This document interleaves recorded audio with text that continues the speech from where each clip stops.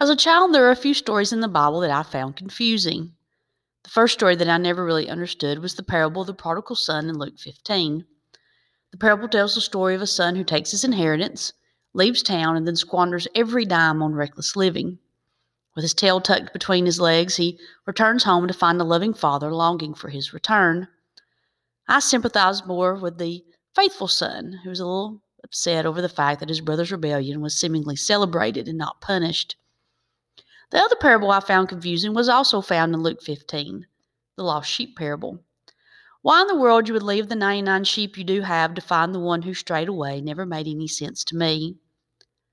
That is, until I was the one.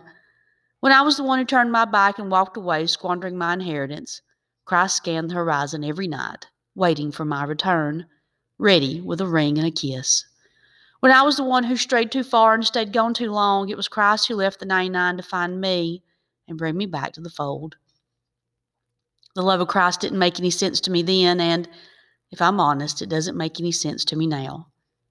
And I'm eternally grateful that it doesn't.